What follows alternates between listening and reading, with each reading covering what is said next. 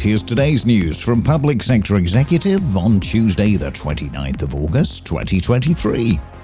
The Department for Culture, Media and Sport has announced that funding has been allocated to more than 400 youth services across the country. Investment will be used to help them tackle antisocial behaviour and improve access to opportunities during the school summer holidays. The Scottish Government has announced that progress is being made towards its just transition to a net zero economy since the Butte House Agreement 2 years ago.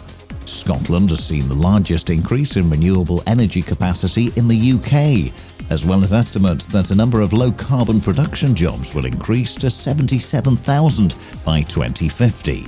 And Westmoreland and Furness young people are being supported as they travel for education, learning and training through a new grant scheme. Funding will be used to help those who struggle paying for transport to education, with public and private transport arrangements being supported. And that's the latest. Don't forget to like and subscribe to make sure you receive every new bulletin, and check out our stories in full on our website, publicsectorexecutive.com.